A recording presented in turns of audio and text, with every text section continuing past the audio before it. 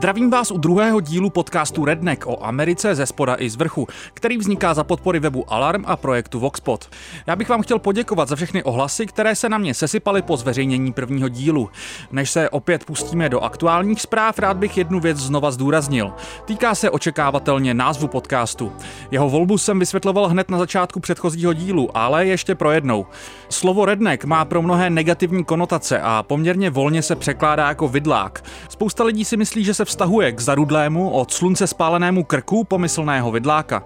A dost možná tomu tak původně bylo. Ať už to ale bylo jakkoliv, na začátku 20. let minulého století si stávkující horníci v západní Virginii toto označení sami dobrovolně zvolili jako symbol svého boje a začali si říkat Redneck Army.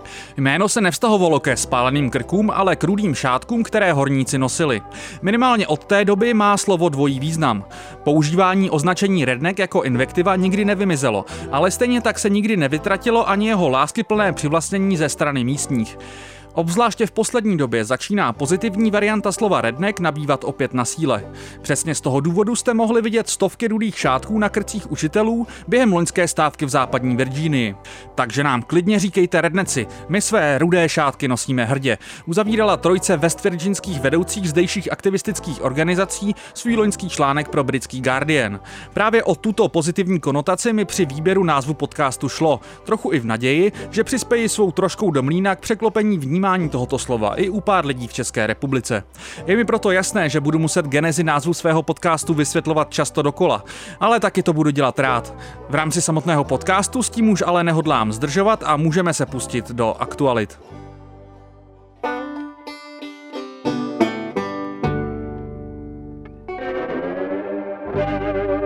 První zpráva není z tohoto týdne, ale zařadit jsem jí musel. Původně jsem chtěl, aby zazněla jako první zpráva v prvním díle, ale to nevadí. Dnes se hodí možná ještě o něco víc, protože tento díl bude protknut zmínkami hned několika starostů New Yorku.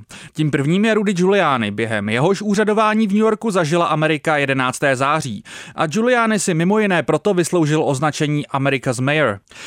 Od té doby uplynulo ale mnoho času. Giuliani se v roce 2008 pokusil kandidovat na prezidenta, ale při minulých volbách se stal velkým podporovatelem Donalda Trumpa. Toho dovedlo až tam, kde je teď. Od roku 2018 slouží jako Trumpův osobní právník a jako skoro všechno, co se točí okolo tohoto oranžového miliardáře, ani Giulianiho role není příliš obvyklá. Giuliani obhajuje svého klienta velmi často ve všech možných televizních pořadech. A s počátkem procesu impeachmentu se už předtím, kulantně řečeno, velmi emotivní Giuliani naprosto utrhl z řetězu. Posuďte sami. Did you ask the Ukraine to investigate Joe Biden? No, actually I didn't. I asked the Ukraine to investigate the allegations that there was interference in the election of 2016 by the Ukrainians for the benefit of Hillary Clinton, for which there already is a court finding. You never asked anything about Hunter Biden. You never asked anything about Joe Biden. The only thing I asked about Joe Biden is to get to the bottom of how it was that Lutsenko, who was appointed, dismissed the case against Antak. So you did ask Ukraine to look into Joe Biden? Of course I did. You just said you didn't. To byl moderátor CNN Chris Cuomo a Rudy Giuliani. Zpráva, kterou jsem sem chtěl zařadit, se ale netýká přímo impeachmentu Trumpa. Přibližně před 2 týdny přišel Washington Post se zprávou založenou na tajné nahrávce, kterou pořídili 2 obyvatele New Yorku. Ti seděli ve zdejší restauraci a u vedlejšího stolu měl sedět právě bývalý starosta Giuliani s ženou, kterou se nepodařilo identifikovat. Probírali spuštění Giulianiho podcastu, který by se zabýval právě impeachmentem. Nešlo o žádné náhodné plácnutí do vody. Jejich konverzace o podcastu trvala přes hodinu. Probrali podobu loga, distribuci podcastu na různé platformy, data nahrávání i zveřejňování jednotlivých dílů. Jediné, co bych k tomu chtěl říct, je, že doufám, že svůj projekt Rudy dotáhne do konce. A od poslechu jeho podcastu vás jako jeho konkurent nebudu odrazovat. Jeho podcast vám předem doporučuji všema 10, aniž bych ho zatím mohl slyšet.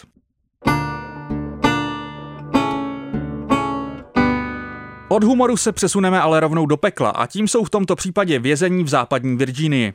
Jejich vedení nedávno přišlo s bohulibým plánem, že vězeňské knihovny v 10 zdejších věznicích vybaví tablety, aby na nich vězni mohli číst e-knihy. Má to ale drobný háček. Jakkoliv budou mít vězni k dispozici knihy z projektu Gutenberg a jedná se tedy o díla, u kterých už vypršel copyright, čtení na tabletech bude spoplatněno. Za minutu četby bude vězňovi účtováno 5 centů. Za hodinu tak zaplatí $3. Celý program program je naprosto v línii s fungováním současných amerických věznic, které absurdně vysokými poplatky zpeněžují takřka všechno, co je možné. Ostatně přes zmíněné tablety budou moct vězni posílat textové zprávy za 25 centů nebo zprávy s fotkou za 50. Případně pokud mají dost peněz, třeba i přes video někomu zavolat, což bude stát 25 centů za minutu, tedy $15 za hodinu. $15 za hodinu je shodou okolností i vytoužená minimální mzda současné americké levice. Pokud by americké věznice chtěly snížit svoje náklady, možná bych jim doporučoval spíše tlačit na reformy trestního práva, aby Spojené státy neměly největší poměr vězeňské populace na světě. To samozřejmě nechtějí majitelé soukromých věznic, což je medializováno v posledních letech hodně, ale proti jsou často například i odbory ve státních věznicích. O tom se mluví méně a my se k tomu v některým z budoucích dílů určitě dostaneme. Pro cenové srovnání v roce 2017 dostávali vězni v západní Virginii za svou práci ve věznicích přibližně mezi 4 a 60 centy za hodinu. Jak upozorňuje také web libertariánského magazínu Reason, pozoruhodný je také fakt, že v posledních letech se věznice v některých státech snaží zakázat možnost, aby dobročinné organizace i jedinci darovali papírové knihy do vězeňských knihoven.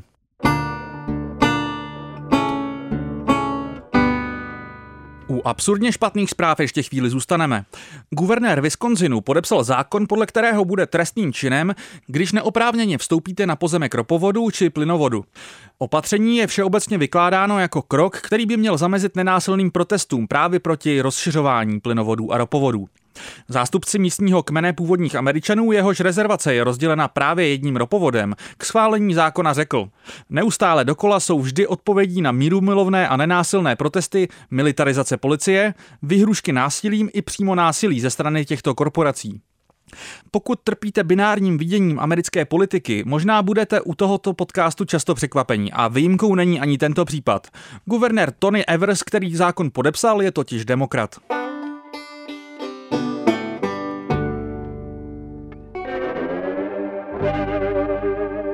Z Wisconsinu míříme do Michiganu. Praxe, které se v Americe říká gerrymandering, je ve státech velmi rozšířený nešvar.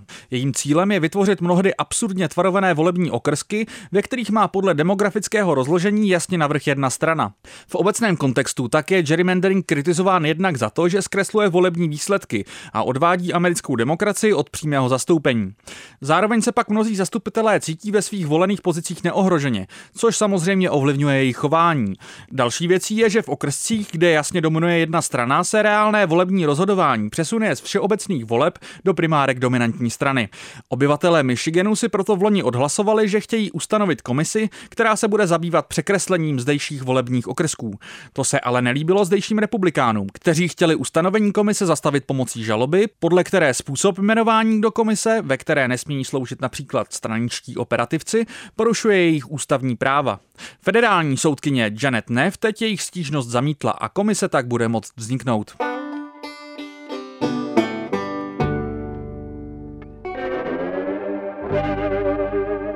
Na chviličku musíme navštívit i Bílý dům. Donald Trump zde před několika dny pohostil psa, který se účastnil útoku, který zabil vůdce islámského státu Abu Bakra Bagdádího.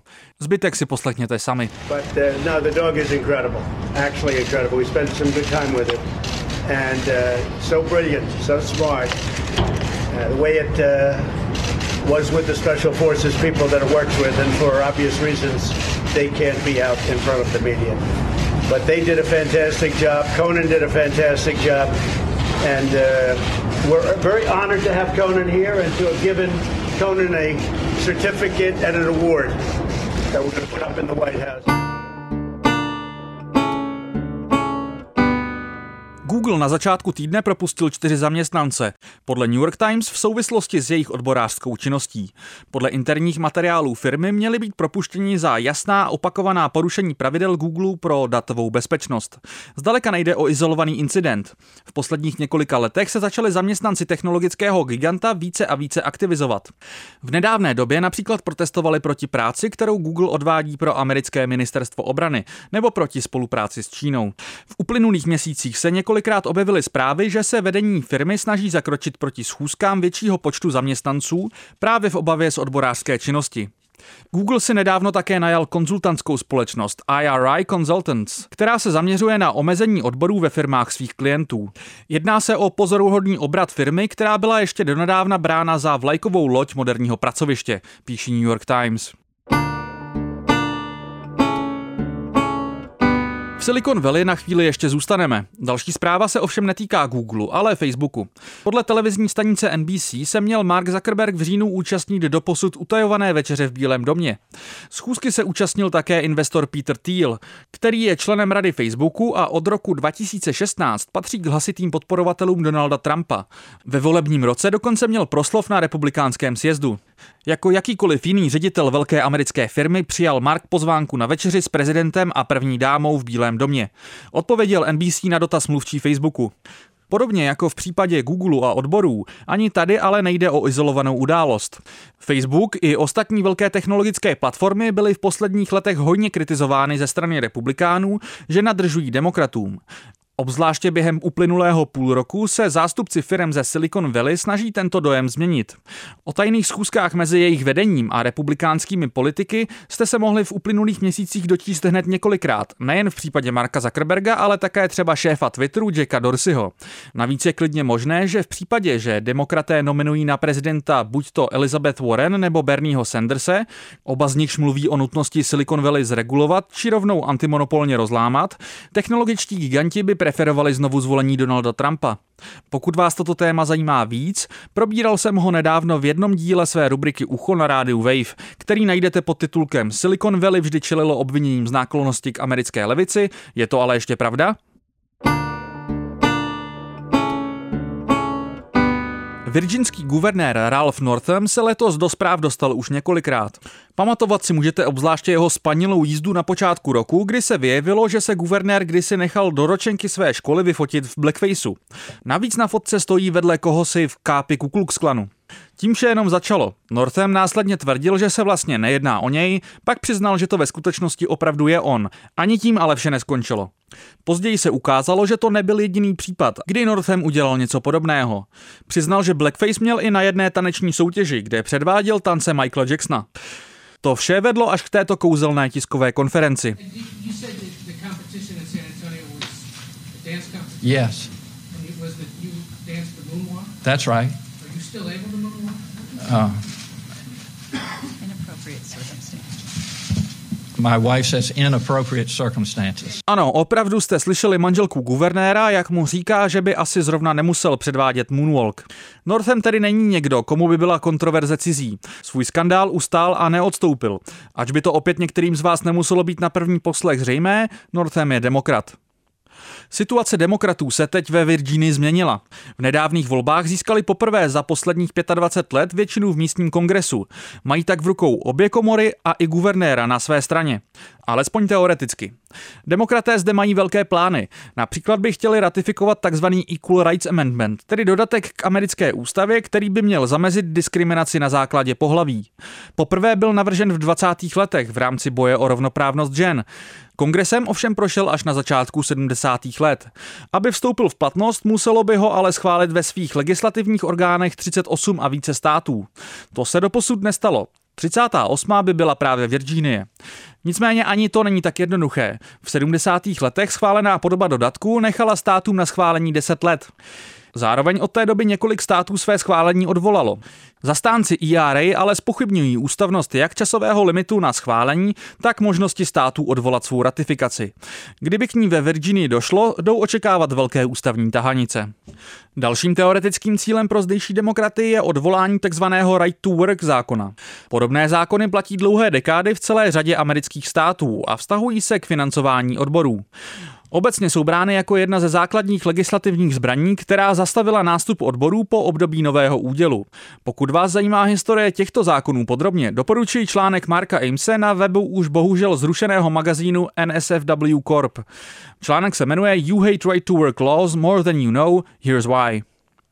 Mnozí demokraté by chtěli tento zákon zrušit, to by ale museli mít jiného guvernéra. Ralph Northam totiž nedávno prohlásil, že si nedokáže představit, že by Virginia zákon zrušila. Vysloužil si za to pochvalu od místních republikánů, podle kterých tento zákon Virginii pohání ekonomicky kupředu. To, že jsme jako stát na první příčce na žebřících hodnotících podmínky pro biznis, ale předposlední v hodnocení podmínek pro pracující není něco, na co bychom měli být hrdí, odpovídala mluvčí zdejší pobočky odborového svazu AFL-CIO.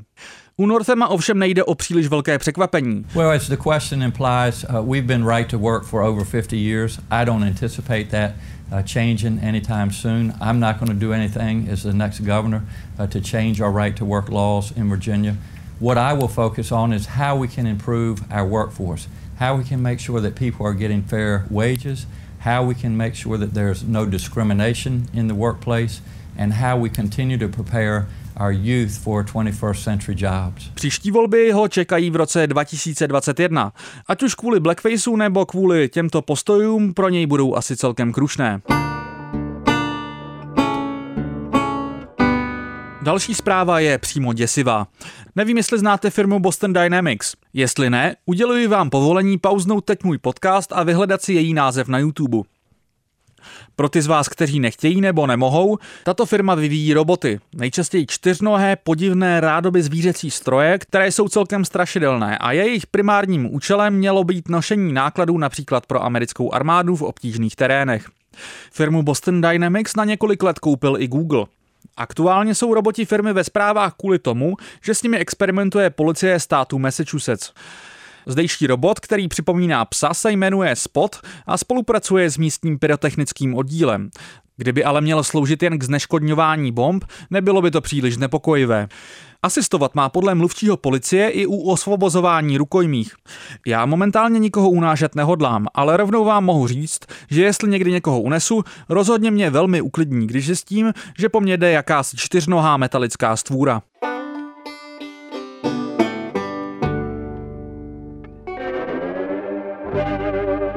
Teď už se přesuneme, jak jsem sliboval, do New Yorku. Ve zdejší podzemce to v poslední době vře. Před několika týdny začal místní dopravní podnik MTA, tedy Metropolitan Transit Authority, instalovat kamery na turnikety do metra a vysloužil si za to rychle ostrou kritiku. Ano, na jízdě na černo prý MTA tratí na 300 milionů ročně. Zmíněný systém kamer ale má stát 250 milionů rozložených do 4 let. Podle kritiků nového sledovacího programu by měla MTA raději investovat do svých vozidel a infrastruktury, která je v žalostném stavu. Minulý víkend pak ve městě protestovali stovky lidí proti už teď zvýšené aktivitě a brutálním postupům policie ve zdejším metru. Od neoprávněných zatčení po tvrdý postup proti bezdomovcům. Při protestech bylo zatčeno 58 osob. Líbí se mi, co dělají, řekl o protestujících jeden z přihlížejících webu Gotemist. Ne všichni místní policisté jsou špatní, ale spousta z nich ano, uzavřel.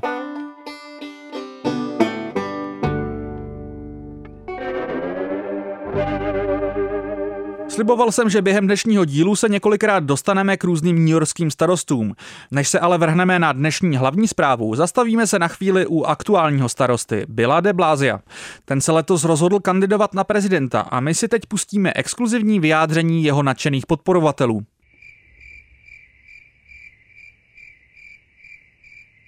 Pardon, omlouvám se, nechci vás mást. De Blasio samozřejmě kampaň ukončil už v září, na což veřejnost reagovala takto.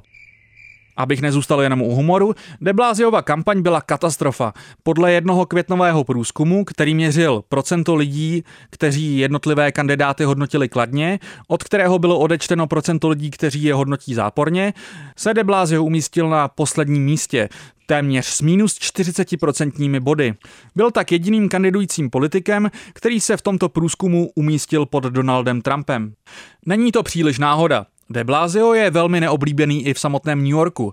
Po velkých slibech při kampani na starostu se nechal semlít bojem s newyorskou policií. V současnosti Newyorčané vtipkují o tom, že naprosto zmizel z veřejného dění. Bůh ví, kde tedy vzal přesvědčení, že je správným mužem pro boj o Bílý dům.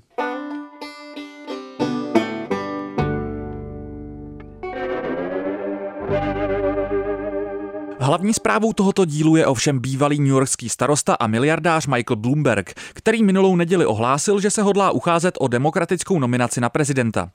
To je zajímavé hned z několika důvodů. Bloomberg má v New Yorku rozhodně lepší reputaci než jeho nástupce de Blasio, nicméně ani jeho úřadování se rozhodně neobešlo bez kontroverze. I u něj se problém týká newyorské policie. Bloomberg zavedl praxi, které se říká stop and frisk. Ta umožnila NYPD arbitrárně zastavovat a šacovat náhodné obyvatele New Yorku dle libosti. Není asi příliš překvapivé, že vše dopadlo primárně na rasové menšiny. Ani to, že snížit míru zločinnosti v New Yorku zavedení stop and frisk nepomohlo. Bloomberg si evidentně uvědomuje, že je tato epizoda škraloupem na jeho pověsti. Před startem kampaně proto navštívil afroamerický kostel v Brooklynu a během svého proslovu se za zavedení stop and frisk omluvil. S příliš velkým ohlasem se nesetkal. Je totiž zjevné, že se omlouvá jenom proto, že kandiduje. Velký problém představuje fakt, že Bloomberg vlastní velký mediální dům, čímž to zdravím Andreje Babiše. Když se ho reportérka jednoho ajovského rádia vloni ptala, jak s ním naloží, jestli bude kandidovat, říkal toto. If you ran and you wouldn't have to do it right away, but you would have to start planning to do it. It would take a long time. What I do is... Have you done that, sir? No, not yet. But I take all the profits of my company and put them into the foundation. And I just made a gift to Johns Hopkins last week, which you may have read about. The company, it would either go into a blind trust or I would sell it. But I think at my age, if selling it is possible, I would do that. V rozhovoru je také pozoruhodný moment, kdy Bloomberg bez obalu přiznává, že nechce, aby o něm jeho reportéři psali. I happen to believe in my heart of hearts, you can't be independent. And nobody's going to believe that you're independent. And quite honestly, I don't want all the reporters I'm paying to write a bad story about me. I don't want them to be independent.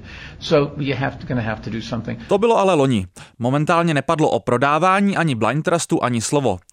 Redakce Bloombergu naopak vydala prohlášení, že nebude pokrývat ani Bloomberga, ani jeho demokratické rivaly a zaměří se v rámci prezidentských voleb pouze na Trumpa. 2 členové redakce ji rovnou opustili a budou teď pracovat přímo pro Bloombergovu kampaň. Co znamená Bloombergova kandidatura pro vývoj primárek? Především značí, že establishment demokratů ztrácí důvěru v Joea Bidena. Není divu, v mnoha průzkumech sice stále vede, ale jeho kampaň stagnuje a z bývalého viceprezidenta padá jeden absurdní výrok za druhým. S Elizabeth Warren by se někteří centrističtí demokraté asi smířili, ale Bernie Sanders v Bílém domě je pro ně snad nesnesitelnější představa než znovu zvolení Trumpa. Bloomberg tak představuje jasnou alternativu. Plán se může ale vymstít. Newyorský miliardář může ubrat voliče Bidenovi, který rozhodně kampaň ukončovat nehodlá, a poměrně tak zvýšit vliv levého křídla strany. V aktuálních průzkumech má Bloomberg okolo 3%, ale to se ještě asi změní.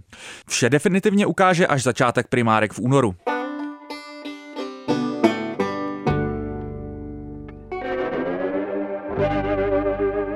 Na závěr tu máme opět historické okénko. Malcolm X byl bojovník za lidská práva a vůdčí postavou Nation of Islam. Byl neslavně zabit na rozkaz šéfa této organizace Elijah Muhammada, se kterým se v posledních letech svého života rozkmotřil.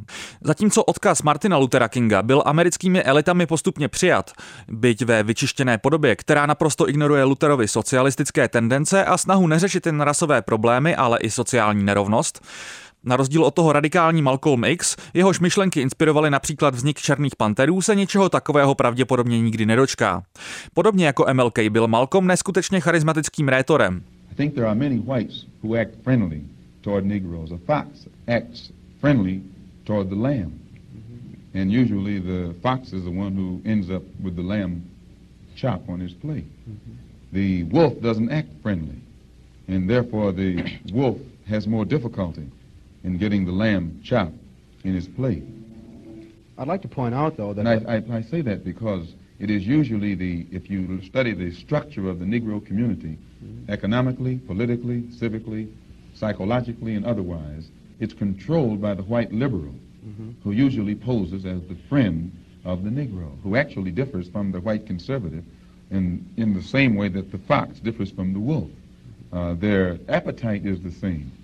Their motives are the same. It's only their mannerisms and methods that differ. O jeho přesvědčovacích schopnostech je tak trochu moje dnešní historické okénko. V knize Malcolm X A Life of Reinvention od amerického profesora Manninga Marabla je popsán příběh newyorského policisty Jerryho Fulchera. Ten byl kovaným rasistou a Malcolma považoval za, cituji, jen dalšího komunistu. V roce 1964 dostal za úkol Malcolma odposlouchávat a podávat zprávy nejen o jeho soukromých konverzací, ale monitorovat také jeho veřejné proslovy. Už po několika týdnech se jeho názory ale začaly měnit. Cituji Fulchera. To, co jsem slyšel, vůbec nebylo to, co jsem čekal.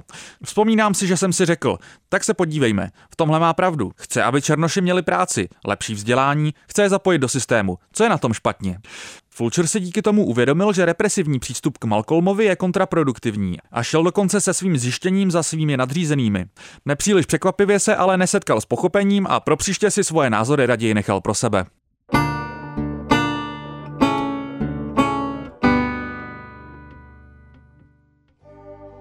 Na závěr bych chtěl ještě zmínit upřesnění od jednoho posluchače. Minule jsem mluvil o Battle of Blair Mountain, v rámci které jednotky západovirginských majitelů dolů mimo jiné bombardovaly stávkující horníky z letadel. Uváděl jsem, že za první letecký útok na americkou půdu je považován Pearl Harbor, ale minimálně Blair Mountain tomu předcházela. Posluchač David Řasa mi v mailu správně připomněl, že ještě několik měsíců před Blair Mountain se stal v oklahomské Tulse jeden z nejhorších rasových masakrů v historii Spojených států. Zahynulo zde nejméně 100 a možná až 300 Afroameričanů a další stovky byly zraněny. Pro účely masakru bylo také použito jedno letadlo, ze kterého byly schazovány zápalné bomby. K téhle zrůdné události, která je mimochodem zobrazená v aktuálním seriálu HBO Watchmen, se ještě v budoucnosti určitě někdy vrátím podrobněji. To je pro dnešek vše. Pokud máte nějaké připomínky a podobně, můžete mi napsat na facebookovou stránku Redneck, kterou najdete pod zkratkou RDNCK, nebo na e-mail schneider@a2.cz. Schneider psáno SCHNEIDER. Pokud se vám podcast líbí, můžete jeho vznik podpořit na webu Alarmu či projektu Voxpod, tedy a2alarm.cz nebo voxpod.cz. Najdete zde jednoduché formuláře na jednorázové i pravidelné finanční příspěvky. Bez podpory Alarmu a Voxpotu by podcast Redneck nevznikal. Podcast můžete odebírat nejen na Soundcloudu, ale už také na Spotify, Apple Podcasts nebo Player FM. Pokud používáte jinou podcastovou aplikaci, jednoduše vezměte odkaz na RSS feed, který najdete buď to na Soundcloudu Redneck nebo v článku na Alarmu. Pak záleží aplikace od aplikace. U některých vložíte odkaz do vyhledávání, některé zase mají v nastavení speciální funkci importu. Pokud byste si nevěděli rady, klidně napište. Tím se pro dnešek loučím a díky, že jste poslouchali.